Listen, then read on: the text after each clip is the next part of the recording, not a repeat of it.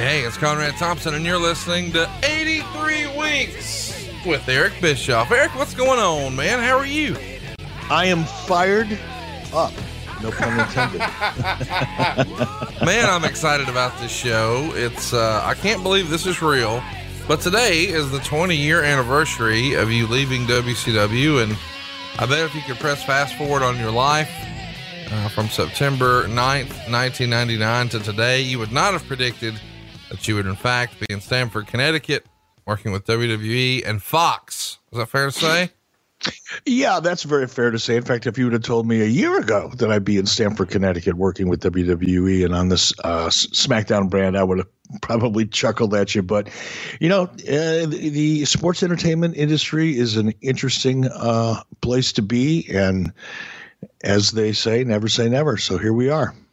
Well, I'm excited that we're going to finally tackle this topic. We have talked about this probably 100 times on the show about, you know, the things that led to this and, you know, the big break that's coming up here has been referenced throughout our show, but we're going to do a deep dive and talk about when it all came to a head. You sort of let me put my hands on the steering wheel on this show. So when it comes to topics and things like that, you just usually leave that to me. When I put this on the schedule, did you have any sort of mixed emotions about us doing a deep dive on this day in particular?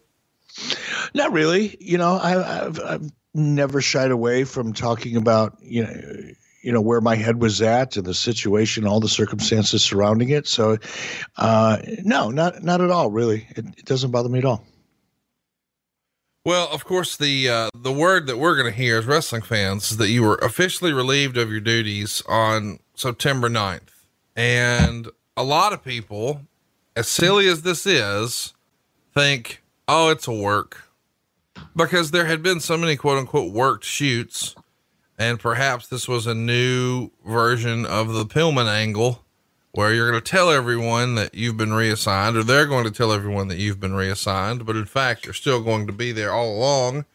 And as crazy as that may sound on the surface, you did at least once kick around the idea of faking your own death. So I guess we should just ask, did any of your friends or colleagues approach you and want to know, hey, is this a work?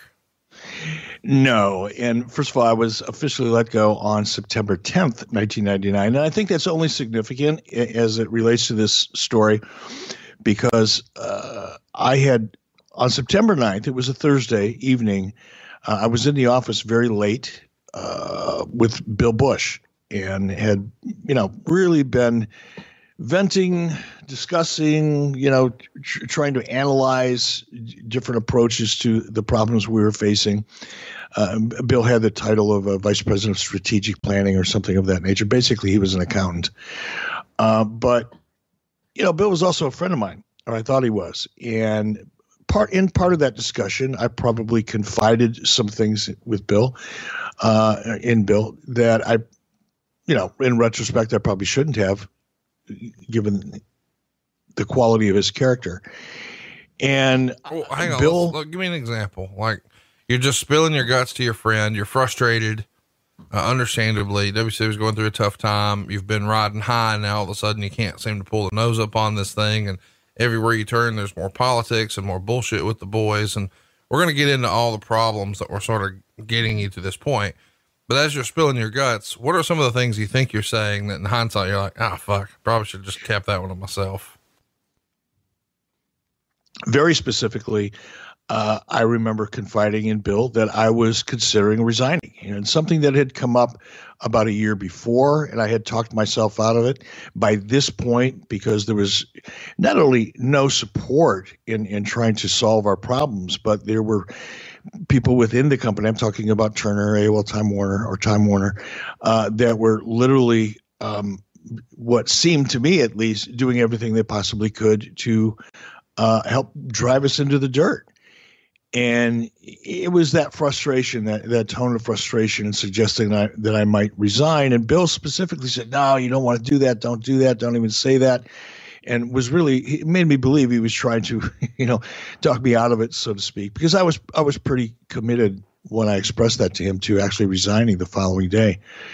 And Bill actually said, you know what, get home, give Harvey Schiller a call, let him know where your head is at, and talk to Harvey about some of this stuff. So I did. I actually, I left Bill that night, drove home, and immediately got on the phone with Harvey and expressed a lot of my frustrations and observations, the challenges that we were facing. And Harvey himself was very supportive on the phone call and understood and said, effectively, don't worry about it, Eric. We'll get this worked out.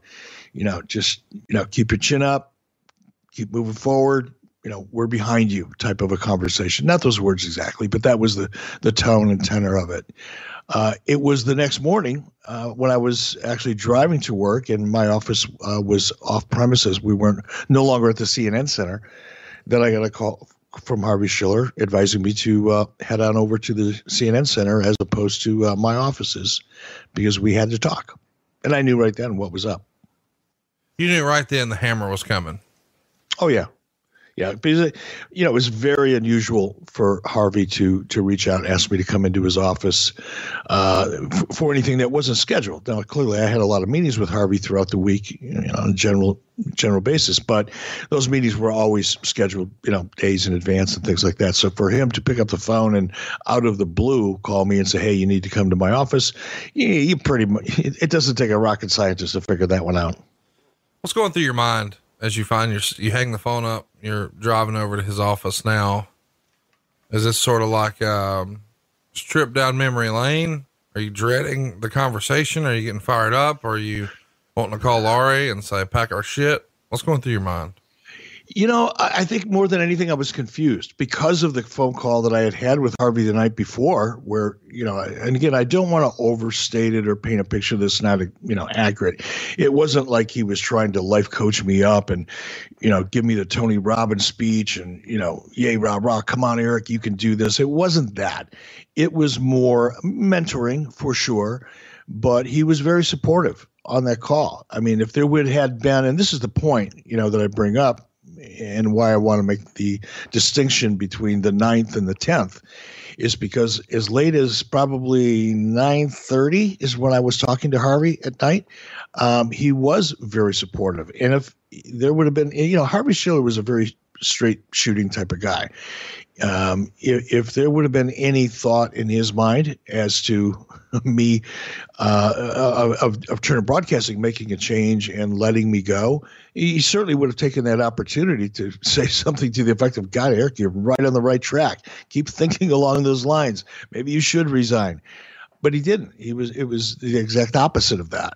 So something happened between my phone call with Harvey around 9:30 Thursday night and 10 o'clock Friday morning. What, I'll never know. Don't really care at this point in my life. But like I said, my last conversation with Harvey Thursday evening on the 9th, he was very supportive, talking me off the ledge, so to speak, when I mentioned to him that I was thinking about resigning. And, he was green light go when I hung up the phone with him on Thursday night. So something happened between that call and Friday morning at 10 o'clock. Is it fair to say that the nature of the company had changed because of this, impending merger, that maybe the old cowboy way of doing things wasn't going to get it anymore, and it was going to be much more safe and much more corporate? And, I don't know. Did it start to feel like a different company at this point? Well, it did, but not in the way that you just described. I mean, it wasn't a more corporate, more buttoned down type of environment. It was chaotic. Keep in mind that, again, I've only been through one of these mergers, especially at this level. It was a free for all. There were people at the very top of the company jockeying to be president of Turner Broadcasting, Harvey Schiller being one of them. And there were others. There was some infighting between Steve Heyer and Harvey Schiller, and there were a lot of people that were jockeying for position. There were a lot of people that were doing everything that they could within the divisions or the departments that they oversaw to make sure that their bottom line looked as good as it possibly could prior to the merger becoming official, because stock options became a very, very lucrative source of income for a lot of those top executives who had been there for a long time. So it was more or less of a free-for-all. I wouldn't say it was more buttoned down at all. Now, you could expect that was going to happen post acquisition or post merger, however you want to refer to it. But going into it at this particular time, it was more of a free-for-all at the corporate level than it ever had been. Under Ted's leadership, and again, I've said this before, I'm not going to go into the long story version of it, but, that Christmas Eve party or Christmas party that I went to at Terry McGurk's house, where all of the top executives way above my pay grade were there. I think I was the token WCW guy. They felt sorry for us, so they invited my wife and I. We went there, and I remember, Gerald Levin and Ted Turner, standing side by side, and Gerald Levin saying how, the corporate strength and the deep roots in the entertainment industry of Time Warner is going to merge with the entrepreneurial, DNA of the Turner Broadcasting environment. And I got all excited about that. And it was the exact opposite. It was exactly the opposite. There, the entrepreneurial nature of, and you could refer to it as Wild Wild West if you want, but Turner Broadcasting had grown into a media powerhouse under the leadership of Ted Turner and his vision. And while it might have appeared to be a Wild Wild West type of approach, because Ted did so many larger than life things in the entertainment media business that no one would ever expect in a corporate environment. He was very successful in doing so. And that leadership it was a trickle down theory. There were the people that were underneath Ted were entrepreneurs, and they were risk takers, and they built great things as a result. But as a result of the merger, particularly going into the merger, it was anything but an entrepreneurial environment. In fact, I would say for the most part, most of the division heads at my level and above kind of abandoned trying to think outside of the box and build the company, and were more focused on how to survive the merger and how to adjust their bottom lines post-merger or pre-merger, so that post-merger they could line their pockets as much as they could. Now, of course, we're going to talk a lot about the end and how we're losing money and what that looks like. But we should also mention that you had some incredible heights, really, really big revenues, and those didn't exist before you were there. In fact, before you were in WCW, what was the most profit they made? I believe at one point, it must have been probably 97 or 98. I believe our revenues were in excess of 300 million. And our profit on that was about 50 to 60 million, depending on whose books you believe.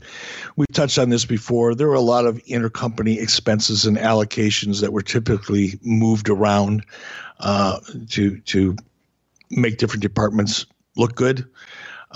So this is all, again, generally accepted accounting principles. So there was nothing wrong with the way they were doing it. It wasn't nefarious and cooking the books by any stretch, but it was creative. And I'd seen it before, and I think a lot of other people saw it as well. But to the best of my knowledge, at one point, at our high point, we were in excess of 300 million, generating about 55 or 60 million in profit. Well, okay, that's the high point, but where was the profit when you took over? When I took over the company, there was no profit. When I took over the company, the year I took over the company, they had $26 million in total sales and a $8 or $9 million loss on that revenue.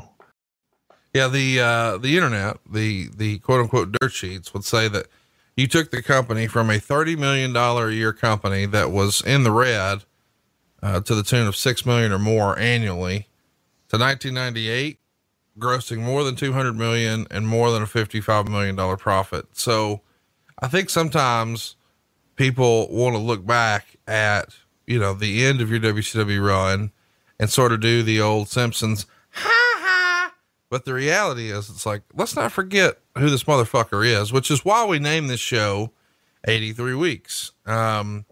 Of course, the newsletters are having a field day. You know, they've never been a friend of yours. So when the news comes that you're on your way out, they can't help but run down some of the things that led to this. And that's what we'll talk about, I'm sure, here today. But they're really piling on some ideas that they think were sort of silly. And we've talked about and defended and explained here before, including the New Year's Evil pay-per-view, where it's a half WCW show, half Kiss concert. And of course the Kiss Demon, and the $1 million giveaway is something you and I haven't spent much time talking about, but Tony Schiavone has told us on his podcast that the first time he plugged it, you were not happy and you felt like, he was doing a half-assed attempt and he wasn't really excited about it. And I think, off air, you said something like, that's why I won't get over, because you don't fucking, care about it, or whatever the point was. But you were really obviously at the height of your frustration there and trying to come up with something to get some traction and some attention. So Tony tells the story that he intentionally goes out and no-sells absolutely everything on the show and just drives and hammers this $1 million giveaway. And afterwards you loved it. But you and I have never really talked about the $1 million giveaway. What can you tell us about the concept and what the hope was with that idea? Well, the hope for the idea was simply to increase ratings and generate some buzz and get some excitement around our brand, WCW Nitro. In terms of how we set it up, I don't remember exactly what the details were of how it paid out. I do know that we had to spend a lot of time making sure that we didn't violate any lottery laws, because every state in the United States, much like liquor laws, each state within the United States has its own version of what's a lottery and what's not a lottery, what's legal and what's not legal. And we hired an outside firm that specializes in these types of sweepstake giveaway type programs that other people have used in media and various different ways in marketing and merchandising. We had to hire this outside firm from New York who was fluent in all of that architecture, because we certainly weren't. And the $1 million didn't cost us $1 million. It was probably cost us somewhere in the neighborhood of $350,000 in order to give away $1 million, because we weren't really giving away $1 million in cash. Nobody was going to get a check for $1 million. It would have been a sum of money paid out over 5 or 10 years, much like these types of giveaways or $1 million prizes are structured, whether it's Reader's Digest or anybody else that does them. So it was a promotion that was probably going to cost us about $350,000 of our cash, our real expense. It would have paid out over time $1 million to a winner, and it was being structured, like I said, by a third party in New York. Let's also talk about the movie, because your departure comes right around the same time that Ready to Rumble is in production. Supposedly you were supposed to be the main character, which we know would be taken over by I guess probably one of his more famous roles was in The Sopranos, where he was Joey Pants, or that wasn't his character name, but that's certainly his nickname. I think is Pantaleona. Yeah, Joey Pantaleona. Yeah, there you go. So you're supposed to be in the movie, right? That's supposed to be your character. What can you tell us about Ready to Rumble and what your involvement was supposed to be? Well, we were approached by Warner Brothers, a guy by the name of Lorenzo Di Bonaventura, who, at the time was a young guy. He was about my age, maybe a little younger than me at the time. He was, if he wasn't the head of Warner Pictures at that time, he was going to be very, very soon, and went on after this movie, actually, despite, the box office for this project, went on to become head of Worldwide Pictures at Warner Studios. So Lorenzo had, and still has, he's probably one of the most prolific producers in Hollywood right now, or in the world right now for that matter.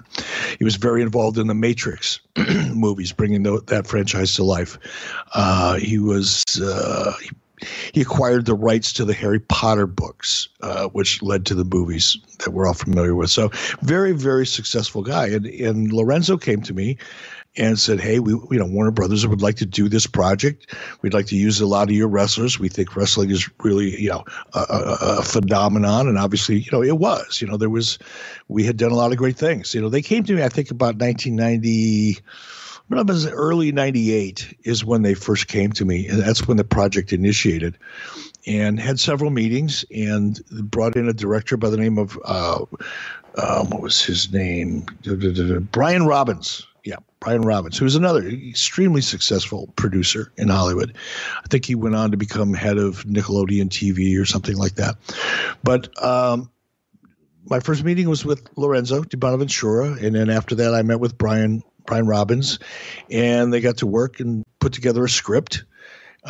And while I was, they wanted me to play myself in the movie, which is, they wanted a lot of the talent in WCW to play roles within the movie. That was their idea, not my idea. I wasn't going to Warner Brothers and asking them to make a movie about wrestling. And by the way, put all my friends in, right, which is probably the way it was reported. They literally came to us with an idea, and they wanted as many characters in the movie as they could cast that were actually a part of the WCW roster. So I was initially going to play myself in that role. I think the role was probably the role that Joey Pantaleonis played was probably an expanded role given, the nature of his screen credits and so forth and his abilities. My role would probably have been reduced quite a bit, but that was the original plan. Just fascinating to me that all of this is sort of happening around the same time. And we should mention that the decision to do no more Road Wild or Sturgis shows was actually made in July in advance of you leaving. But there's another project that maybe had some of your fingerprints on it that's going to get canceled. And that's a Nitro weekly cartoon segment that was supposed to be produced by your old pal, Jason Hervey, and Mandalay Sports Action Entertainment. That was supposed to start I think September 13th. That was canceled. What do you remember about that concept and what that was supposed to look like? That was really fun. And that was very unfortunate that project never saw the light of day. And it wasn't supposed to be produced by Jason Hervey and Mandalay. That was misreported. The producer of that was a young man who not too many people had heard of at that time, who went on to become one of the most successful directors in the horror movie genre, a young man by the name of Eli Roth. Wow. Eli Roth was from Boston. He grew up there. He was a big wrestling fan, and he loved animation. He had been dabbling in it for some time. He had been doing some things, early things on the web and things like that. And he had this idea for and again, keep in mind, this is in the era of that whole, animated comedy adult thing was really getting off the ground at that time.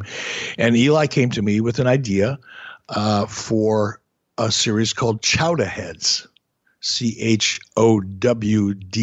Chowda, I guess, like you would say chowder if you were from Boston. But the characters were very, very cool. They were, a group of young guys, animated characters, all from the Boston area, who were very. You would know they were from Boston the first time you heard them speak. They were heavily accented.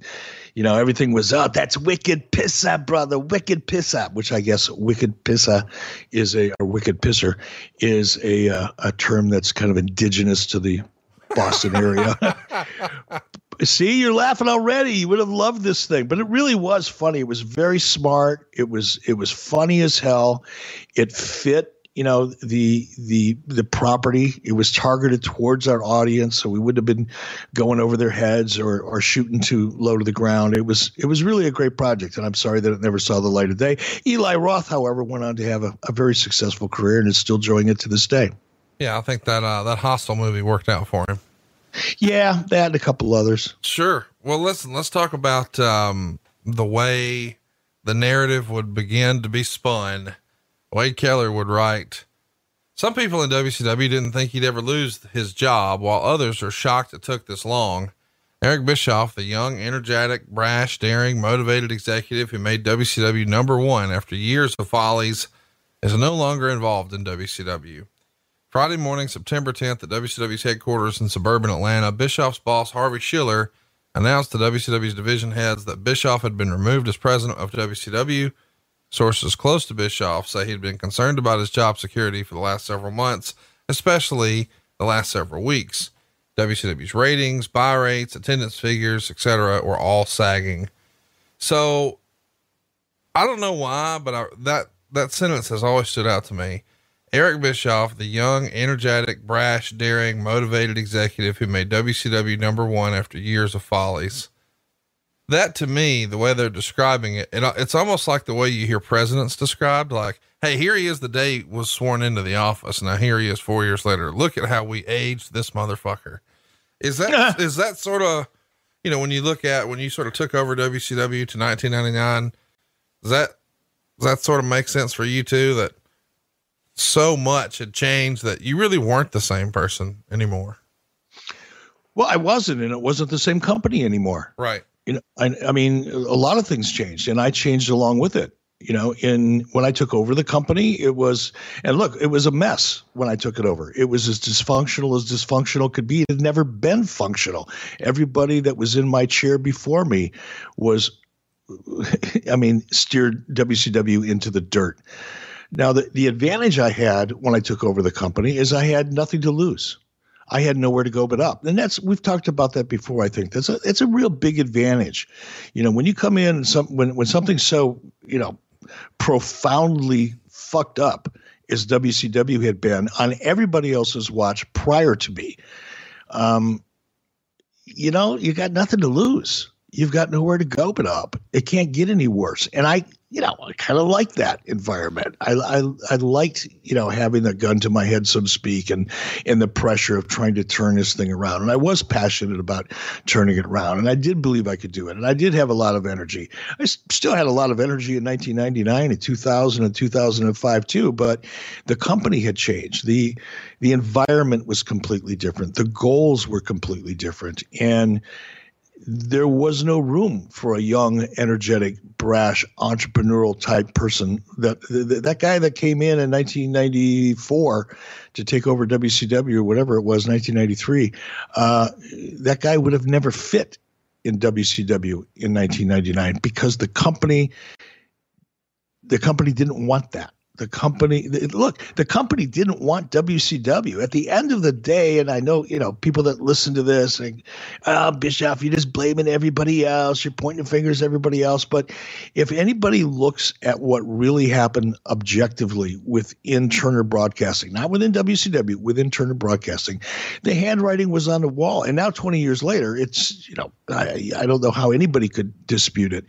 They didn't want WCW on the books. It's that simple. They were like Vulture. When I say they, I'm talking about corporate executives at the top of Turner Broadcasting at that time. They were picking WCW apart like vultures from a fiscal point of view because they didn't want to put any resources into it. They actually had gutted the budget that had been previously approved the year before or 8 months before. They had gutted that budget while dumping all of the expenses of Thunder on TBS on top of us that we had to find a way to pay for while they were gutting a budget that had been previously approved. I mean, it was those types of things that led me to that conversation that I alluded to with Bill Bush on Thursday, September 9th. It's like, how the hell do you want me to build this thing when you keep reinventing new ways of gutting it? And kicking the wheels, kicking the legs out from underneath it. It's just you take one step forward and two steps backwards. Not because we weren't capable of finding ways to do it. Now, some of the projects, the movie, that really wasn't a WCW project, by the way. WCW happened to be involved in it, but that was a Warner Brothers film. That wasn't an Eric Bischoff WCW project, despite what the dirt sheets like to write about it. But, the New Year's Evil pay-per-view that you suggested, that was a way right there to generate probably $3 to $5 million in revenue.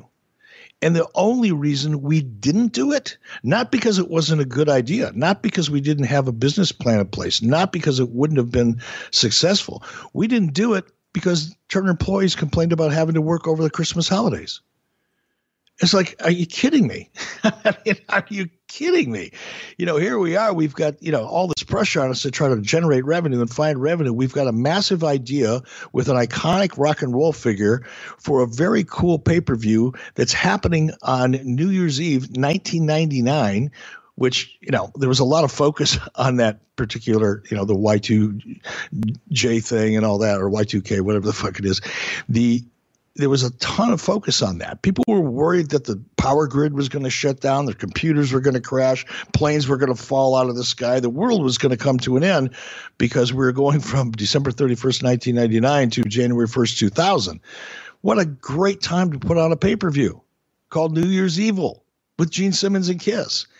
We had the thing laid out. And like I said, the only reason it didn't happen is literally because human resources got enough complaints from employees about having to work over the Christmas holidays that it got shuttled. Even as I say this, I have a hard time believing it was true. Wade Keller would write, Bischoff, who couldn't seem to do anything right in recent months, was once known for having a Midas touch. He was hired by WCW in 92, as he described it in 94 Torch Talk, as a C-level announcing position. He watched closely the mistakes that WCW executives were making, took mental notes, and came up with some aggressive solutions. He was eventually named executive producer and then executive vice president, and finally promoted to president during Nitro's run atop cable television's weekly ratings charts. Bischoff was a man of many personalities. At times, he could be charming, self-deprecating, and refreshingly honest. Others saw a different Bischoff, an impatient, arrogant, condescending, demeaning prick. He won over reporters with his straight talk approach. He'd used that same approach to charm the corporate executives into giving him a job in the first place. Now, I've always been fascinated by this because I've always heard about sort of the two sides of Eric Bischoff, and there is definitely the salesman side of you and the guy you go have a beer with. But then I think there's also, you have to wear a different hat if you're going to be a leader, and you have to put on the boss hat. And sometimes when you did that, and maybe the pressure was there, a lot of people would say that was the not so nice Eric Bischoff, the impatient, arrogant, condescending, demeaning prick, as Wade says. When you hear other people sort of lay out all the good stuff about you and your character, and then maybe some character flaws right after, what's that feel like? Oh, what does it feel like? I guess I've been hearing it for, 2 decades now. So I kind of, I don't even really pay attention to it anymore. But, I think early on when I would hear that type of thing, first of all, I would kind of reflect a little bit and go, wow, am I really coming off like that? And I think some of it was overblown. Some of it was deserved. And look, when you're in the position I was in and you came up the way I came up as a C Squad announcer talent, as somebody I was never one of the, I hate to use the terminology, one of the boys, but I was never talent at a very high level. So I didn't ride with anybody. I didn't socialize, before I took over the company. I came in, I did my thing. I was in the locker room with everybody. I was sociable with everybody and, friendly with everybody, although I wasn't necessarily friends with a small handful of people. But then, I took over the company very slowly. It didn't happen overnight. As executive producer, vice president, senior vice president, whatever the evolution of my titles was at that time. So it's not like I walked in one day as an announcer and I came out the next day as a president of the company. Right. A period of time had gone by. But what didn't change is my relationship with the people around me. And it did, oftentimes, it was a friendly relationship and a social relationship, and not much had changed with me in terms of the way I treated people or approached people. It's not like one day I was there as a C Squad announcer and having fun with everybody and being one of the talent group, so to speak, and then come in the next day wearing a 3-piece suit and a pair of wingtip shoes and was acting like the boss.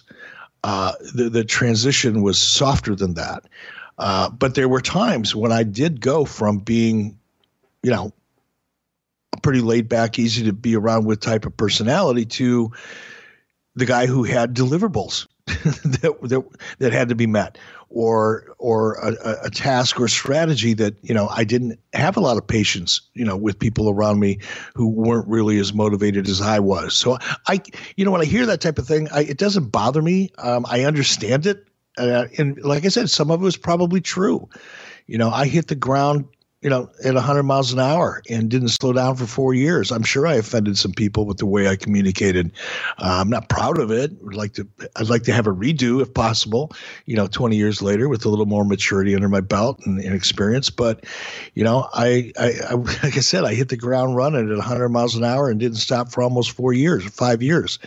And I'm sure I stepped on some toes along the way. So when I hear those things, that I don't discount them. I don't say, well, that's not true. Certainly it was true. I'm sure in some cases it was true. But at the same time, I'm sure some of it was overblown by, some of the same parasites that like to feed stuff into the dirt sheets for whatever reason, whatever motivation they have, and probably still to this day have.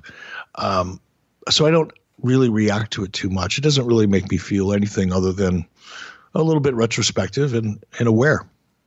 It's just fascinating to me because no one in history's ever been in the spot you were in right here. I know lots of people are going to hear that and say, oh, there's been other people who ran successful wrestling companies. That's not what this is. Eric was running wrestling inside of a television company, and inside that sort of ecosystem, no one had ever been successful before or after. There's been one person who was ever successful in that spot, and it was you. And then I know that comes with a certain amount of expectations and pressures and stresses. And you are uniquely qualified in that you are the only person who can speak to those, no one else. And one of the things that changed, especially here in 1999, and I want to get your take on this is, and you mentioned earlier, we were no longer, in the tower at CNN.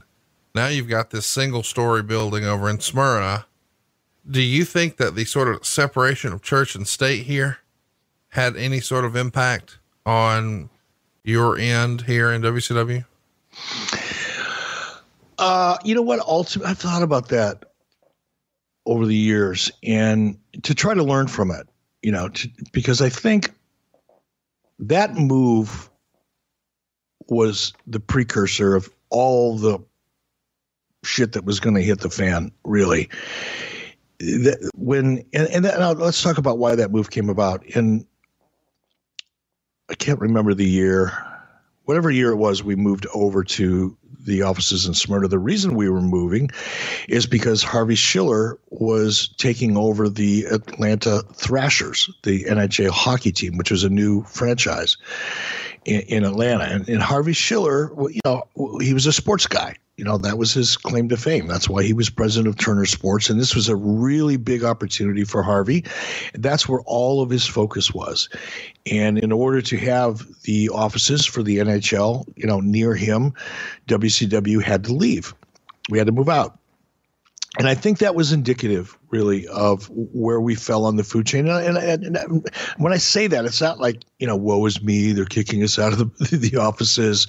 But, there's a lot to be said for energy and focus and priorities. And the minute they moved us all out of the CNN Center, we became stepchildren. We were redheaded stepchildren, long before that day. But on that day, we really became a distant thought within WCW, within Turner Broadcasting. We became more of an albatross than a focus at the very highest levels. And like I said, I think it was a harbinger of things to come. One of the things that makes its way into the torch is a report that I know you're going to take issue with, but I can't help but run through it. WCW in the last 2 months alone has lost over $8 million. Bischoff knew he had to turn the tide, and it was his attempts to find a short-term fix that may have ultimately cost him his job. Known for his attraction to mainstream celebrities, both for business and personal reasons, Bischoff signed deals with Megadeth, Chad Brock, Kiss, the Insane Clown Posse, and Dennis Rodman in recent months, and every one of the crossover tie-ins failed to attract a new lot of WCW fans. Meanwhile, the WWF continued to expand Raw's lead over Nitro on Monday nights.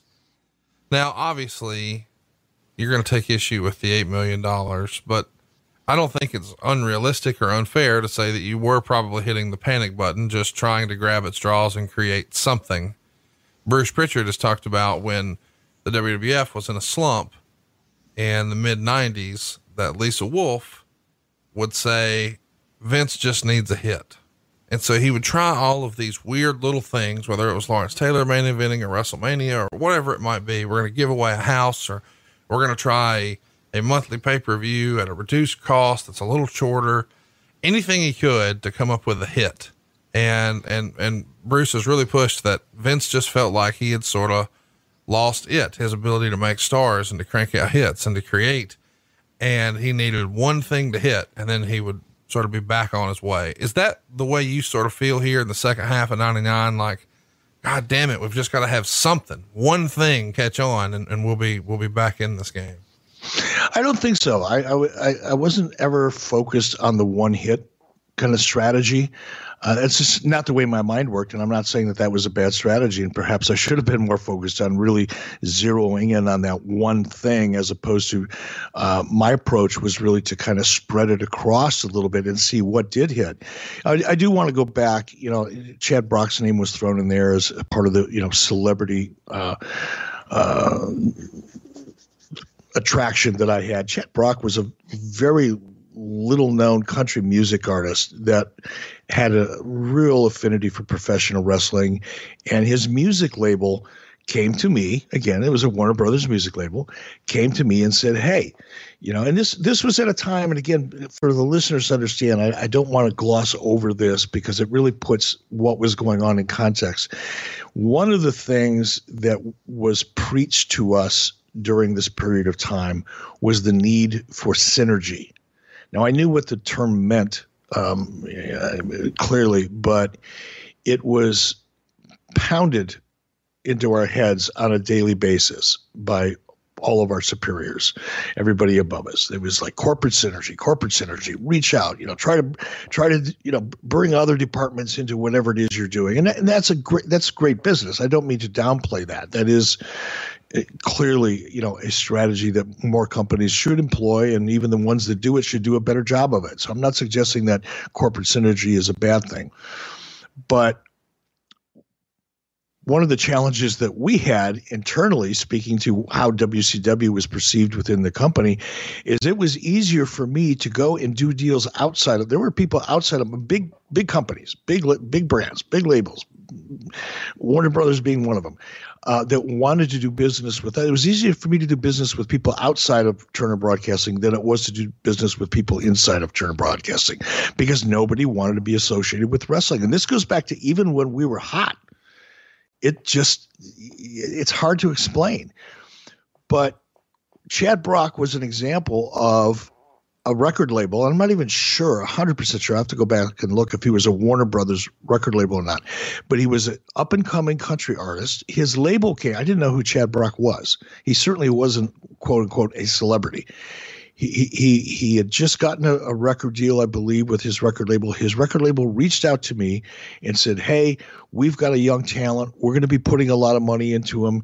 We're going to be releasing some records. He was a country music artist, and he loves wrestling, and he wants to learn how to wrestle. So we brought him into the power plant, and we tried to develop that character. Now, if that's, because of my fascination with celebrities, right, according to Mr. Keller. Oh, by the way, I think I paid him $75,000 a year or less.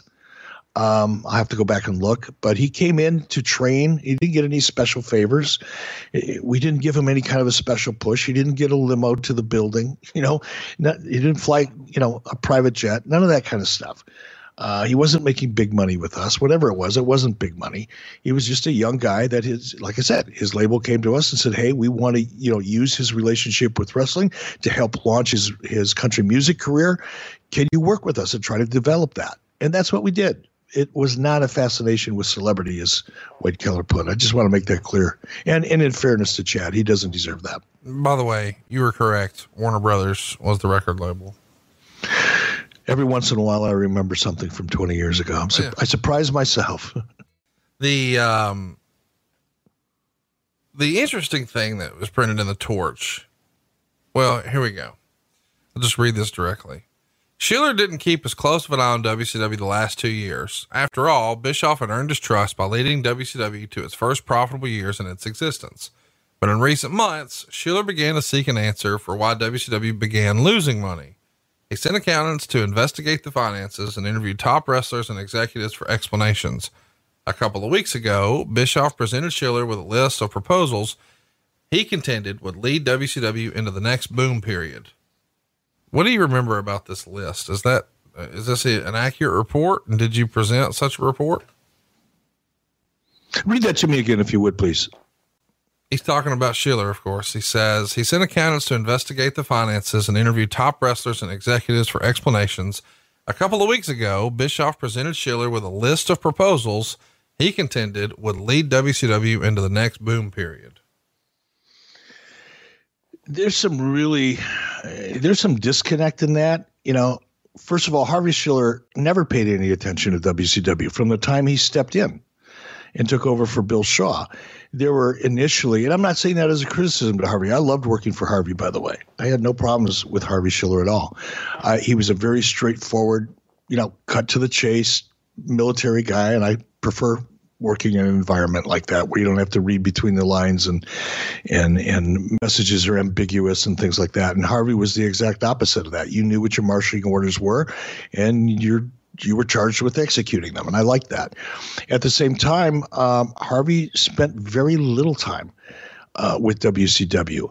He probably spent more time on the legal side of WCW with Nick Lambros and Diana Myers on an ongoing basis, because that was a very complex, ongoing kind of business unit within WCW. But as far as my interactions with him, they were very much at the macro level, 33,000 feet on cruise control. I'd meet with Harvey maybe once every 2 or 3 weeks. And that was that way from the very beginning. So to suggest, as Wade did, that in recent weeks, he's all of a sudden started paying attention. If he started paying attention, it was probably because of the finances. But to suggest that, he was kind of a hands-on manager at all was not a really fair representation. We should mention that the last time Nitro won the night in the ratings war was October 26, 1998. Raw won every single week in 1999. I do want to mention the follow-up meeting that I don't think enough people have talked about. We've talked about on this show, Eric goes home, and that happened on the 10th, but 6 days later, allegedly Thursday, the 16th, you have a meeting with a handful of executives to sort of discuss WCW's future. And during the meeting, you receive what Wade would call a half-hearted endorsement by Schiller during the meeting. But after the meeting, there's separate discussions with Bill Bush and Schiller, and those meetings go into the late evening. And then a decision is made that you're going to move on from the WCW post and onto another Turner Sports division. And no one's saying you're fired, and no one's saying you've resigned, just that they're going to find another spot on the bus for you. What do you remember about the meeting that happened on the 16th? What's true? What's not? This is so bizarre.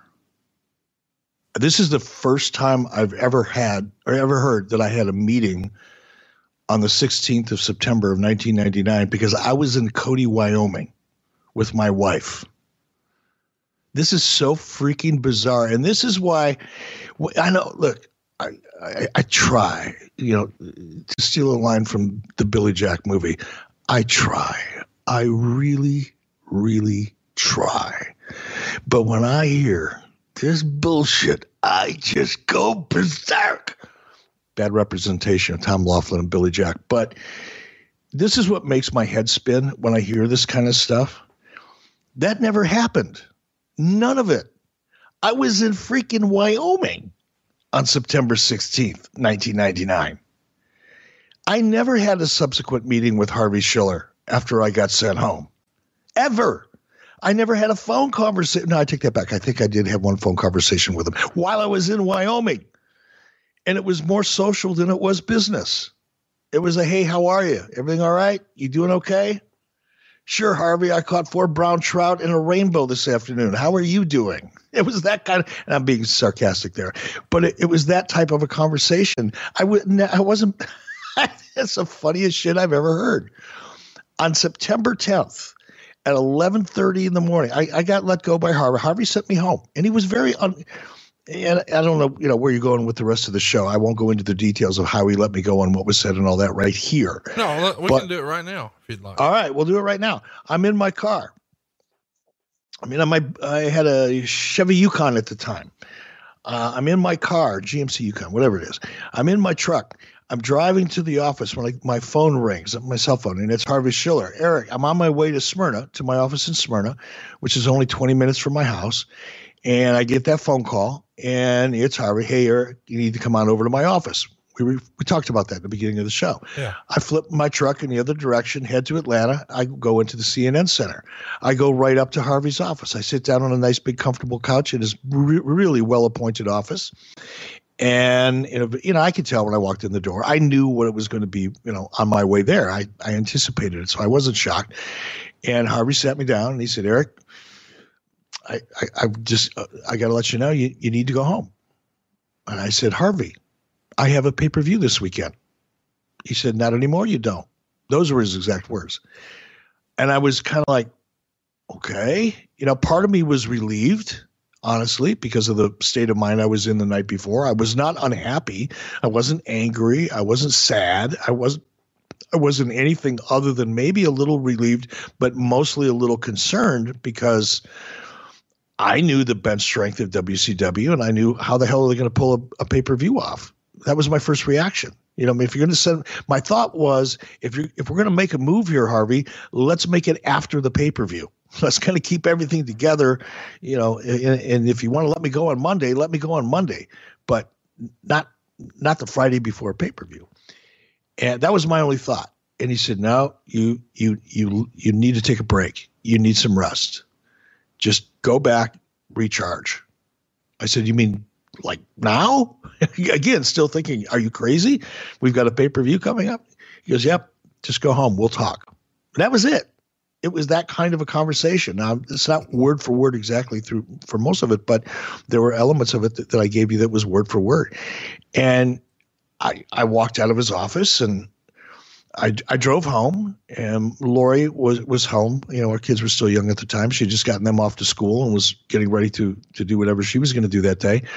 And I didn't call her on the way home and tell her I was coming home or anything. I just pulled up in the driveway, went up the stairs, and she was in the kitchen, and she looked at me like, what the hell are you doing here? And I sat down at our kitchen table, and I told her, I said, I just got called into Harvey's office, and he said, go home and take a rest, take a break. And she was as confused as I was. I was still a little confused at the time. And we talked for about, I don't know, half an hour. And I said, you know what? It's September in Wyoming. The weather's pretty good. I had my own plane at the time. I said, I'm going to jump in the plane and fly out to Wyoming and fish for a week or two. She goes, I think that's a great idea. And that was probably around 10:45. By noon, I had my plane gassed up and loaded and filed the flight plan and hit the autopilot, and I was on my way to Cody, Wyoming. And I didn't return for quite a while. I went up after that. After spending some time in Wyoming fishing, I jumped in my plane and flew up and kind of hit a couple really popular trout fishing spots up through Montana. Stayed at a couple really well-known locations all throughout Montana. Kind of just traveled the Rocky Mountains in my plane by myself for, God, I don't know, it must have been 2 or 3 weeks. So how I ended up having a meeting on the 16th where I proposed a bunch of things to Turner executives, I'll never know. And why Wade Keller would report that is just, it's just beyond me. I mean, how this stuff makes it, to these dirt sheets and online and chat rooms is just fucking amazing. When you're on I'm not saying this to be funny, and I know that some people are going to think I'm saying this to be funny, but when you're on your way, maybe from the office to your house, or more specifically from your house to the airport, did you call Hulk Hogan? I mean, he's been sort of your go-to guy in this entire thing. And whenever you weren't sure about the landscape of something in wrestling, who better to ask than the guy who did it all? Did you call Hulk or anybody else and say, man, you won't believe what happened to me? I mean, that just feels like a normal thing. And I'm not saying that to be weird, but Is there anybody you can sort of confide in at this point, or are you just alone in your head and I'm out of here? No, I didn't. To answer your question directly, I didn't call anybody. Not because I didn't want to, probably because I wasn't ready to. I was still processing things. I wasn't sure what my next move was. Keep in mind, I had 2.5 years left. I just signed a 3-year deal months before this. So I had about 2.5 years left on my deal. And it was it had a pay or play provision in it, meaning they could send me home if they wanted to, but they still had to pay me out. So I wasn't, worried about my next move necessarily. It just wasn't a concern for me at the time. But I was of the mindset of, okay, they're going to send me home. I want to resign. I want out from underneath my contract. I don't want to just sit around for 2.5 years. And granted, I was making a lot of money, and, the average person would probably say, well, gee, you're going to make $500,000 a year for sitting home. Why not? Plus bonuses, plus. Yeah, that's one approach. It wasn't my approach, and I wanted out. I had no plans. It's not like, I'm going to call Vince McMahon of WWF. That would have been the last thing on my mind, given everything that had gone on for the previous 4 or 5 years. But I just, I knew I had options. If I didn't have any, I'd create some. I wasn't worried about that, and I didn't want to be tethered. I didn't want to be tied to this albatross called WCW any longer, even if I was making a lot of money. So my head was really in, okay, what's my next move? And I didn't call Hulk. I didn't call DDP. I didn't call anybody that I can recall. I may have, a day or two later, but that on that ride home as I'm gassing up my plane, the only thing I'm thinking about is getting to Wyoming, and I was checking the weather and trying to figure out where I was going to go fishing. That's all I was thinking about. I had to there was so much pressure on me at that time, and I put a lot of it on myself. I'm a competitive person. I don't like to fail. I don't like to not be able to achieve something. And although there was a lot of pressure put on me by Turner Broadcasting, I put even more on myself. And once I had that conversation with Harvey, I kind of, like, there's a little valve in the back of my head that I could let all the steam out, all the pressure out. I just opened that valve up, and all I could think about was getting to that plane and getting up to cruising altitude and hitting autopilot and listening to some classical music all the way to Cody. Well, there's the old cliche that Bruce says sometimes on the show, telephone, telegram, tell a wrestler. When does your phone start ringing with guys like, hey man, what's going on? I'm hearing lots of weird things. It had, that's the thing. I mean, I can't overemphasize from the time I left Harvey's office to the time I got into my plane was probably no more than an hour and a half. No, like 90 minutes. I mean, even when you're in Wyoming, you're in the middle of. I didn't take any calls. I didn't take. It was probably. And again, keep in mind, it wasn't like I was trying to sequester myself and didn't want to talk to anybody because I was all emotional. It was none of that. I was in the best mood I'd been in probably 5 years. I was having a blast. I was having so much fun that I called Lori, because our kids were still young at the time. I said, Lori's mom, who's since passed away, but her mom lived in Phoenix, Arizona at the time. We were living in Atlanta. I said, Lori, call your mom. Fly her out to Atlanta so she can stay with the kids. Then as soon as she gets there, jump on a plane and meet me in Wyoming, because this is just way too much fun. The fish are hitting. The weather's perfect. It's absolutely beautiful. It's the fall in the Rocky Mountains. It's absolutely gorgeous. And I was going to take her around with me, in my plane for a few days. So I was having a blast. But keep in mind, I'm in Cody, Wyoming. Even today, with all the advancement in technology and 4G and all that, there's large areas of Wyoming where you can't get a phone call. And on top of that, I was spending a lot of time in my plane where I couldn't get cell service. So I didn't reach out to anybody. If anybody tried to reach out to me, they would have had a hard time finding me, even in an emergency. So no, I didn't talk to anybody. It might have been, I don't know, 5, 6, 7 days before I started talking to people, just because I was out doing shit.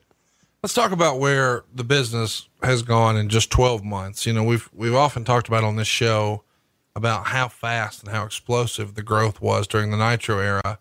Certainly 95 was bigger than 94, and 96 was certainly bigger than 95, but the just crazy growth from 96 to 97. And then again, somehow from 97 to 98. Well, it's a different story as we go from 98 to 99. Your average attendance in September of 98, 8,086 fans at every live event.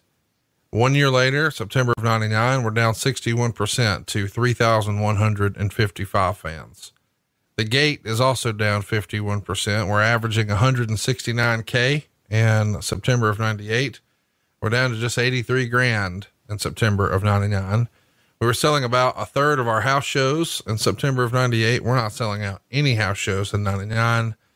And then September 98, our average rating is a 4.48. Those two are down 24.6%. In September of 99, we're a 3.38. You know, from the outside, it does feel like the writing is sort of on the wall. And historically in wrestling, there is, you know, you hear old timers say that, and I know you're not a quote unquote booker, but they would say, oh, any good booker's only got X number of months or X number of weeks, or there is an expiration date in wrestling where burnout is real. Do you think that that applied to you too here, or is that more of a rule of thumb creatively and not necessarily from a management standpoint? No, I don't think it's a creative issue. Look, for the old timers who subscribe to the theory that, you know, a booker, quote unquote, a booker or a head writer, whatever you want to call it, one and the same, only has so much time on the clock before burnout. Maybe back in the day, I don't know. I never did it back in the day, so I don't know for sure, but I do know that in today's environment, not even today, in the environment that I was in throughout the 90s and going into, you know, this period when we're producing 5 hours of primetime cable television every week, in addition to 3 or 4 hours of syndicated programming every week, in addition to, you know, WCW Saturday night. I mean, there was a lot of stuff that we were producing, and you produce it a different way. You write it a different way, you know, with 12 pay-per-views a year and all the other aforementioned television that you have to service. The writing or the creative initiative or booking initiative, if you will, is completely different in the 90s than it was back in the 60s and the 70s and even the 80s. So I don't think you can draw a valid comparison there. But as it goes to the burnout factor, I was crispy as toast, brother. I mean, again, and this sounds like woe is me, and I fucking hate that. I hate making excuses. I hate sounding like, you know, I'm blaming things on other situations or other people. But the pressure that was on all of us, and not just WCW. Again, if you go back and you read, you know, the book When Fools Rush In by Nina Monk, one of the best books ever written about the AOL Time Warner Turner merger ever written. Go back and read that book, and you'll get an understanding for how dysfunctional Turner Broadcasting was during this merger period, and the pressure that it put on all of the different operating units, not just WCW. Many of them failed. CNN has never rebounded. It's still in the tank. It started going into the tank and hasn't rebounded yet. And there were others, but yeah, tons of pressure, but I don't think it was the creative pressure. I think the pressure that we were under and the way the company was being pulled in different directions. And as I said earlier, with the vultures picking it apart, anywhere that they could find any meat on the bone, they would swoop in and try to take it. That pressure absolutely affected creative. No doubt about it. It wasn't the creative pressure that led to the business collapse, if you will. It was exactly the opposite. It was the business pressure that ultimately affected creative, if that makes sense. Let's talk about Vicki Miller. You wrote in your book that, quote, my finance guy, Bill Bush, told me I had to go over and see Vicki Miller, who headed Turner's financial division. Quote, work with her, he said, implying she could help me find a solution. I flat out refused. To me, Vicki Miller represented the people who never wanted WCW on the books to begin with. That may not have been reality, but it was certainly my perception. The people at Vicki's level didn't even try to understand wrestling. To me, it was a waste of time to even have a conversation. Bill ended up getting me on the phone with her, and I ended up explaining to Vicky why I wanted to do the pay-per-view and why it was a solution to our revenue problems. Her answer was, quote, "Well, we need to find another way," end quote. Well, great. I needed to figure out how to grow wings and fly myself to work every day, but that wasn't going to happen either.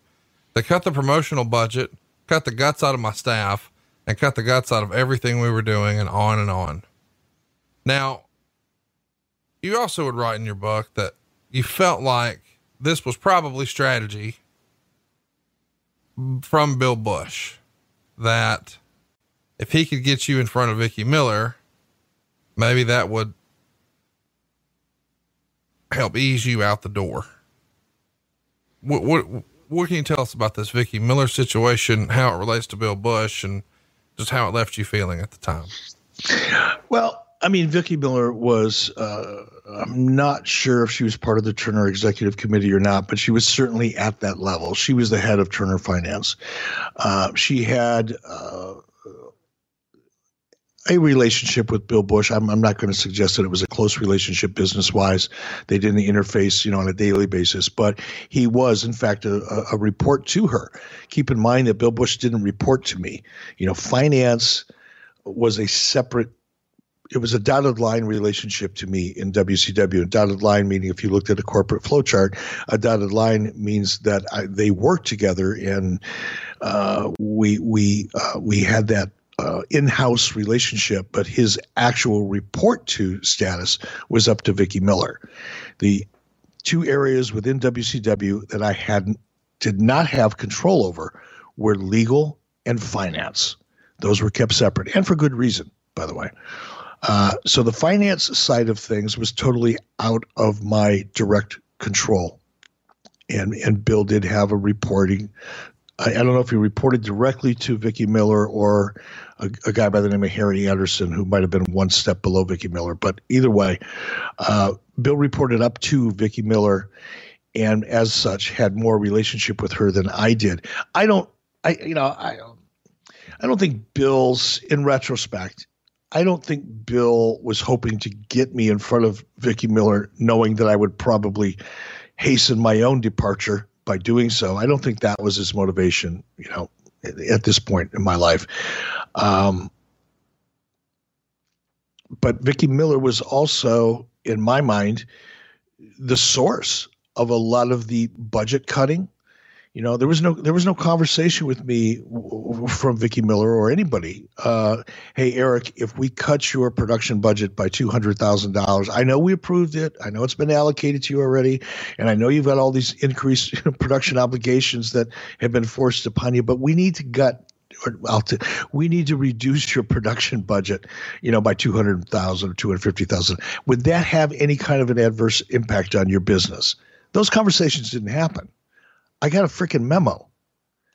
Be advised, we've reduced your production budget by $250,000.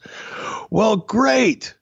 How the hell? I'm already operating on fumes. Now, how am I supposed to, deliver this product? Well, you go figure that out. That was the kind of leadership, I guess, or communication at the very least, that I was getting from Vicky Miller. So for me to go and plead, and I tried to plead my case to her, and the response was, well, then go figure it out. I don't want to do that. Just go figure it out. Well, as I said in the book, well, great. I'll work on going and winning a lottery and see if that works. It's just, it was very frustrating. So there was no desire on my part to sit and try to have a rational business conversation with someone who clearly didn't want WCW to survive. And I still think to this day, and I can never prove it, it's my opinion, and I think it's probably shared by a lot of people. But if you really step back and you study WCW and the politics associated with WCW within Turner Broadcasting, from the day it was acquired to the day it was sold off, all right, there was one guy who wanted it in the company. Not two, not three, just one.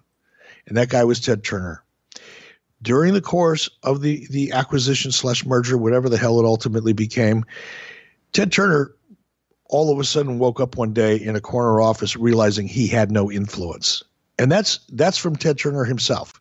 I've heard that in interviews. I've read it in magazine articles where he was quoted as saying as such, that he didn't realize that he was being shown the door in the course of the merger acquisitions between Time Warner and AOL. Well, everybody around him did. Those people, the Steve Cases, Gerald Levins, Steve Hires, the players, they all knew it. They were the ones that were creating the architecture to let it happen or to make sure it happened.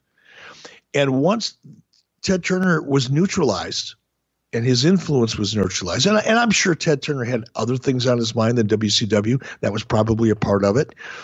But once Ted was neutralized, those very same people who from 1988 or 89, when Turner acquired whatever it was, acquired what was left of the NWA and renamed it WCW to the day it was sold off to WWE, those same people were chomping at the bit to unwind WCW because they had taken a run at WCW every 6 months or at least once a year from the day it started to the day it left. There was constantly people trying to get to convince Ted Turner, Scott Sassa among them, Brad Siegel among them, Vicky Miller among them, probably Terry McGurk at a time or two, who was really Ted's right-hand man at the time. There were a number of people who were trying to convince Ted to unplug WCW from the very beginning. They didn't want it. Now that, and the only reason it stuck around, the only reason WCW was still around for me to take over is because Ted was steadfast about WCW and its value to Turner Broadcasting. He didn't care if it lost money. He believed in the programming. If you go back and learn anything about Ted and his strategy and how he built, Turner Broadcasting, it wasn't always about the return on investment over a short period of time. He believed in owning content and owning distribution. By the way, that's a model that's working for a lot of people right now. But Ted believed in it firmly. He believed that while wrestling may not generate the revenue it probably should in its time slot, for example, on WCW Saturday Night, because advertisers just didn't really like wrestling, didn't want to be associated with it. He knew that it brought eyeballs, and he knew that he could promote other shows to those eyeballs that wrestling brought. So Ted was the guy. And once the executives around Ted in his sphere of influence realized that Ted no longer had either the ability to focus on WCW or that he was becoming neutralized, they came in and starting in 98. This didn't happen over the course of 2 or 3 months like, dirt sheet writers would like to presume because, Eric Bischoff lost $8 billion in the last 2 months. Now, all of a sudden, WCW or Turner Broadcasting Management is coming in and, demanding answers. No, brother. This stuff was happening. This was a setup that started happening in probably July or August of 1998. That's when I saw the handwriting on the wall. That's when it began. And it just became increasingly more challenging as time went on. And they became increasingly more aggressive in terms of picking our bones throughout, 99 and definitely into the first quarter and the second quarter of 99. It became almost unbearable. So I'm not saying that this was like a plan, like a bunch of executives got together in a war room. We decided, okay, this is how we're going to finally get WCW off the books. But I will tell you that I believe a lot of WCW's problems were caused in no small part by the opportunistic nature of the people that wanted it to go away anyway. They couldn't wait for it to fail. WCW couldn't fail fast enough for them. They were probably pissed in 1997 and 1998 that it was doing as well as it was. I promise you some of them were. They hated it.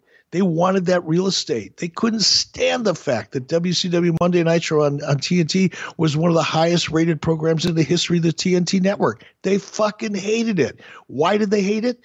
Because those 2 hours of television on primetime on a Monday night, that's where they could bring movies. Those were the projects that the people that were programming TNT, they wanted TV movies in those spots. They wanted to attract better talent. Actors, actresses, directors, producers. They wanted that real estate to grow their entertainment brand. They didn't want to give up 2 hours for wrestling, regardless of how successful it was. It didn't serve their purpose. So those were the people that were, when I say they couldn't wait for WCW to fail, I guarantee you I'm right about this. We should mention that you theorized that perhaps Well, I'll just read it here. On his way out, Bischoff theorized the veteran financial executive Vicki Miller, acting upon guidance from Bill Bush, influenced Schiller towards pulling the trigger. His belief no doubt strengthened when 3 days later, Schiller appointed Bush as WCW's new executive vice president. Quote, I thought Bill was counseling, Bischoff wrote years later, but what he was really doing, allegedly, was going to his boss and using that information to position himself. And you would also write, as much as I was disappointed with Harvey for not standing out for WCW earlier, I still trusted him, and due to this day, he's an honest person, sometimes painfully so, and there may be a lot of political DNA in Harvey, but I don't think there's a dishonest bone in his body. When he said, look, Eric, just go home, I took it at face value. The Nitro book, though, which we've talked about a lot here on the show, got some FaceTime with David Crockett. Most wrestling fans remember that name, but here in WCW, he's the VP of production. And when he was asked, hey, do you think effectively a coup went down here to get Eric out? He replied, yes, yes, yes. Harvey Schiller, he didn't know anything. He was standing on the podium instead of Bill Shaw, and Bill Shaw set everything in motion. It's just like somebody setting up a world champion football team, and the next year a new coach wins the Super Bowl. He really didn't do squat.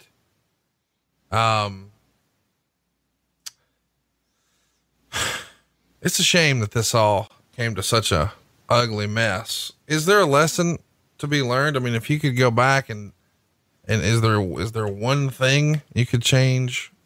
I mean, you know, if you could go back and change just one thing, does it affect anything, or is there just too many moving parts here in late 98? There's there's no one thing that would have ultimately changed the outcome for all of the reasons that I just went through in my most recent rant. I mean, there was too many people with too much influence and too much power within Turner Broadcasting that wanted WCW to go away from the minute it became WCW. And there was nothing I could do to overcome that. Once Ted Turner was neutralized and out of the picture, it just wasn't possible. They literally, and it's so, I guess it's so hard to explain in a way that people who are not in the entertainment business would understand. People who are in the entertainment business get it. You know, it's a 2-minute explanation. But, you know, when you've got a network like TNT that fancied themselves as kind of the, you know, the drama network, you know, a very, you know, compared to all of the other cable outlets, they wanted to be the gold standard of drama. And they wanted to attract the best producer, directors, writers, as I said earlier, the best opportunities in that world of drama, because that's how they wanted to brand their network. To have wrestling smack dab in the middle of a Monday night is just antithetical to everything that they were trying to achieve. And there was nothing I could do to change that. Nothing. So as long as that sphere of influence at the very top was doing whatever they could to undermine WCW, or at the very least not support it. And again, I want to make this clear. This is my opinion. You know, I don't have hard cold evidence of this. This is my opinion, and having had an opportunity to talk to certain people and to read Guy Evans' book, I'm even more convinced I'm right at this point. But you know, is there things I could have done differently? Sure. I could have been a better corporate citizen. I could have learned earlier on, you know, to be a little bit more elegant in the way I approached certain situations with certain people. I could have probably engaged more outside help that might have at least bought us some more time. I think one of the things I would have done, and this is probably one of the things I've learned from, and again, I don't think it would have made any difference, but, you know, there were certain people, though, Sharon Sadello being one of them, that was never a supporter of mine.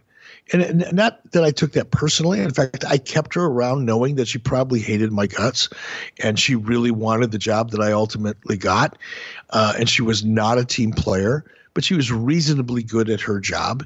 And one of the mistakes I think that I made in you know, retrospect was when you take over a company and you're coming in and you've got, you know, a group of executives around you who are loyal to the previous regime, or worse yet, are hoping that you fail so they get a shot at your job. Those people need to go. no matter how good they are at their job, if they're not team players, if they're not going to support the mission, if they're not going to support the guy who's or the woman who's leading the company, the new person in charge, then they've got to go. And I knew that. Let me take that back. I knew that I didn't have her support. I knew she was one of those political animals that were just waiting in the wings for a change to happen, because keep in mind, that was pretty much a common occurrence in WCW. About every year, a year and a half, they would bring somebody else in to try to fix it. And when that person was gone, then, maybe there was a chance someone like Sharon Sadella would be able to move up the food chain, or Bill Bush, or whomever. That was the political nature of WCW at the time. And I think one of the things I probably could have done and should have done was clean house the minute I took over and put my own people in place, as opposed to, letting people who had baggage and another agenda continue to survive and exist in the hallways, because it's just a matter of time before those people, rather than supporting you when you need them the most, look at it as an opportunity to undermine you to hopefully advance their own agenda. And I hate to say that, because it is so political. It's so, I don't know. It's just, it's such a negative environment to have to reflect back on, but it's true. That kind of culture exists in some companies, and it's unfortunate. Dick Cheatham would say, the tragedy is that Schiller had a lot of talent that went to waste. He didn't provide the kind of oversight that Bill Shaw provided that kept Eric Bischoff on track. Bischoff is not a corporate creature, and he needed somebody that was on the 14th floor to provide that kind of support and guidance. I think the real problem was when Shaw was replaced by Schiller. Harvey didn't really care about wrestling. He didn't care about it at all. In fact, he was there for something else altogether completely. We should mention that while you're fishing, you get a phone call that goes something like, hey, have you heard the rumors about Harvey? And you say, no, I don't even have a TV. I've just been fishing. And you're told, Schiller's out. He's going to the Yankees. Does that, when you hear that while you're fishing, does that shock you a little bit? Not really, but what's interesting is, and I do remember the phone call because it came from a friend of mine by the name of Jamie. What was his name? Jamie Waldron. Jamie Waldron. I haven't seen Jamie in about 15 years, but for a period of time, Jamie and I were pretty close, and he was working at CAA, and he and I had been talking while I was in Wyoming after a couple of days. I was talking to Jamie. We were talking about options and where I might go if I could find a way out of my contract. So that's why Jamie called me. I was at the Chico Hot Springs Resort, just outside of, so I was somewhere in Montana, the Chico Hot Springs Resort, somewhere near Bozeman, I think. And he hit me on my pager because my cell phone didn't work. And I went into the resort and got him on the payphone. And that's when he gave me the news. And I really wasn't surprised. Jamie was absolutely convinced that Harvey's stopover in Turner was nothing more than that, a stopover to get him to a higher position in a bigger organization. I don't know if that's true or not. I don't believe it. To this, if I had to make a judgment on that to this day, I would suggest that wasn't the truth, but that was the conversation. I do want to mention that I don't know why I'm so fascinated with this, but Schiller was interviewed for the Nitro book. And he says, when I was leaving, there was some falling out. And to this day, I don't understand what did or didn't happen, why he left the company. I don't know. David Crockett would respond to that in the book. And he's incredulous to this. He laughs and says, it had to have his approval. It was a super big deal. It took place when I was out of the country and I got a call about it. And I went, what? I couldn't believe it. This was all Gary Juster, Sharon Sadello, and Bill Bush. Think about the people I named. Who in that group has any broadcasting or entertainment background? There again, it's just about control. And unfortunately for Eric, I wasn't there to guard his back. We haven't talked about Crockett.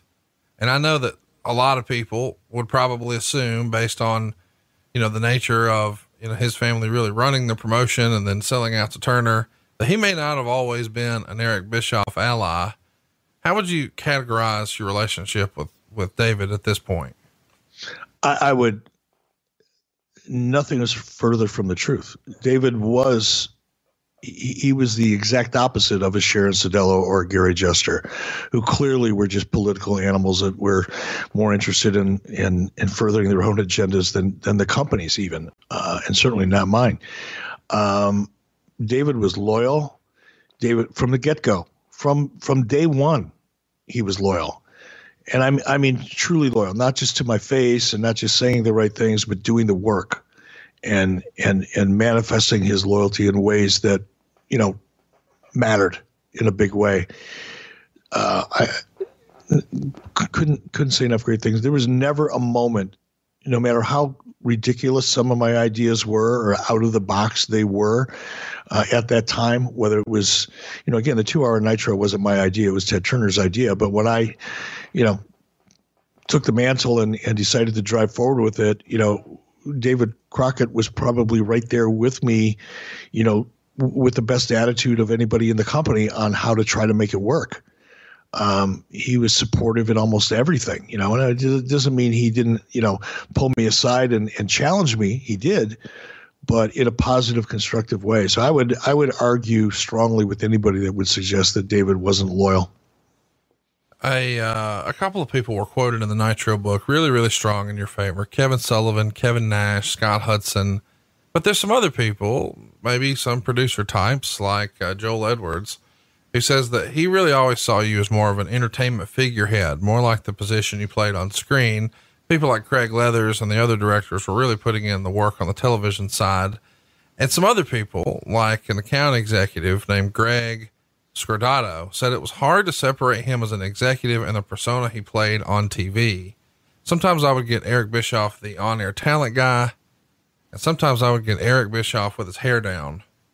Is that more about them sort of not understanding the television persona, or is it more a testament to, man, you got to be up and down and all over in this business, and you got to wear so many hats that at different times your personality seems different, but you're not necessarily playing a character.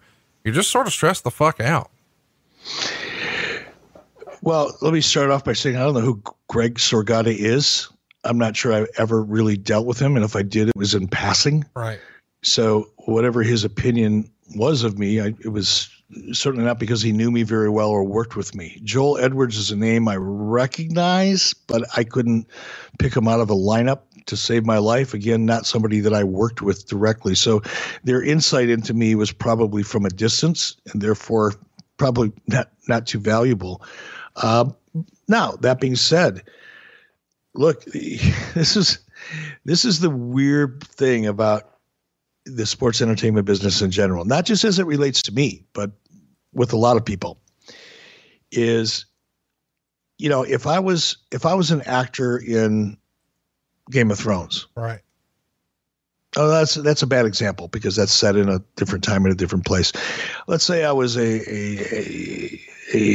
actor in we'll just name a series, in a series where I played, the meanest, ugliest, most dastardly, antagonist in the world. And it was a very successful series.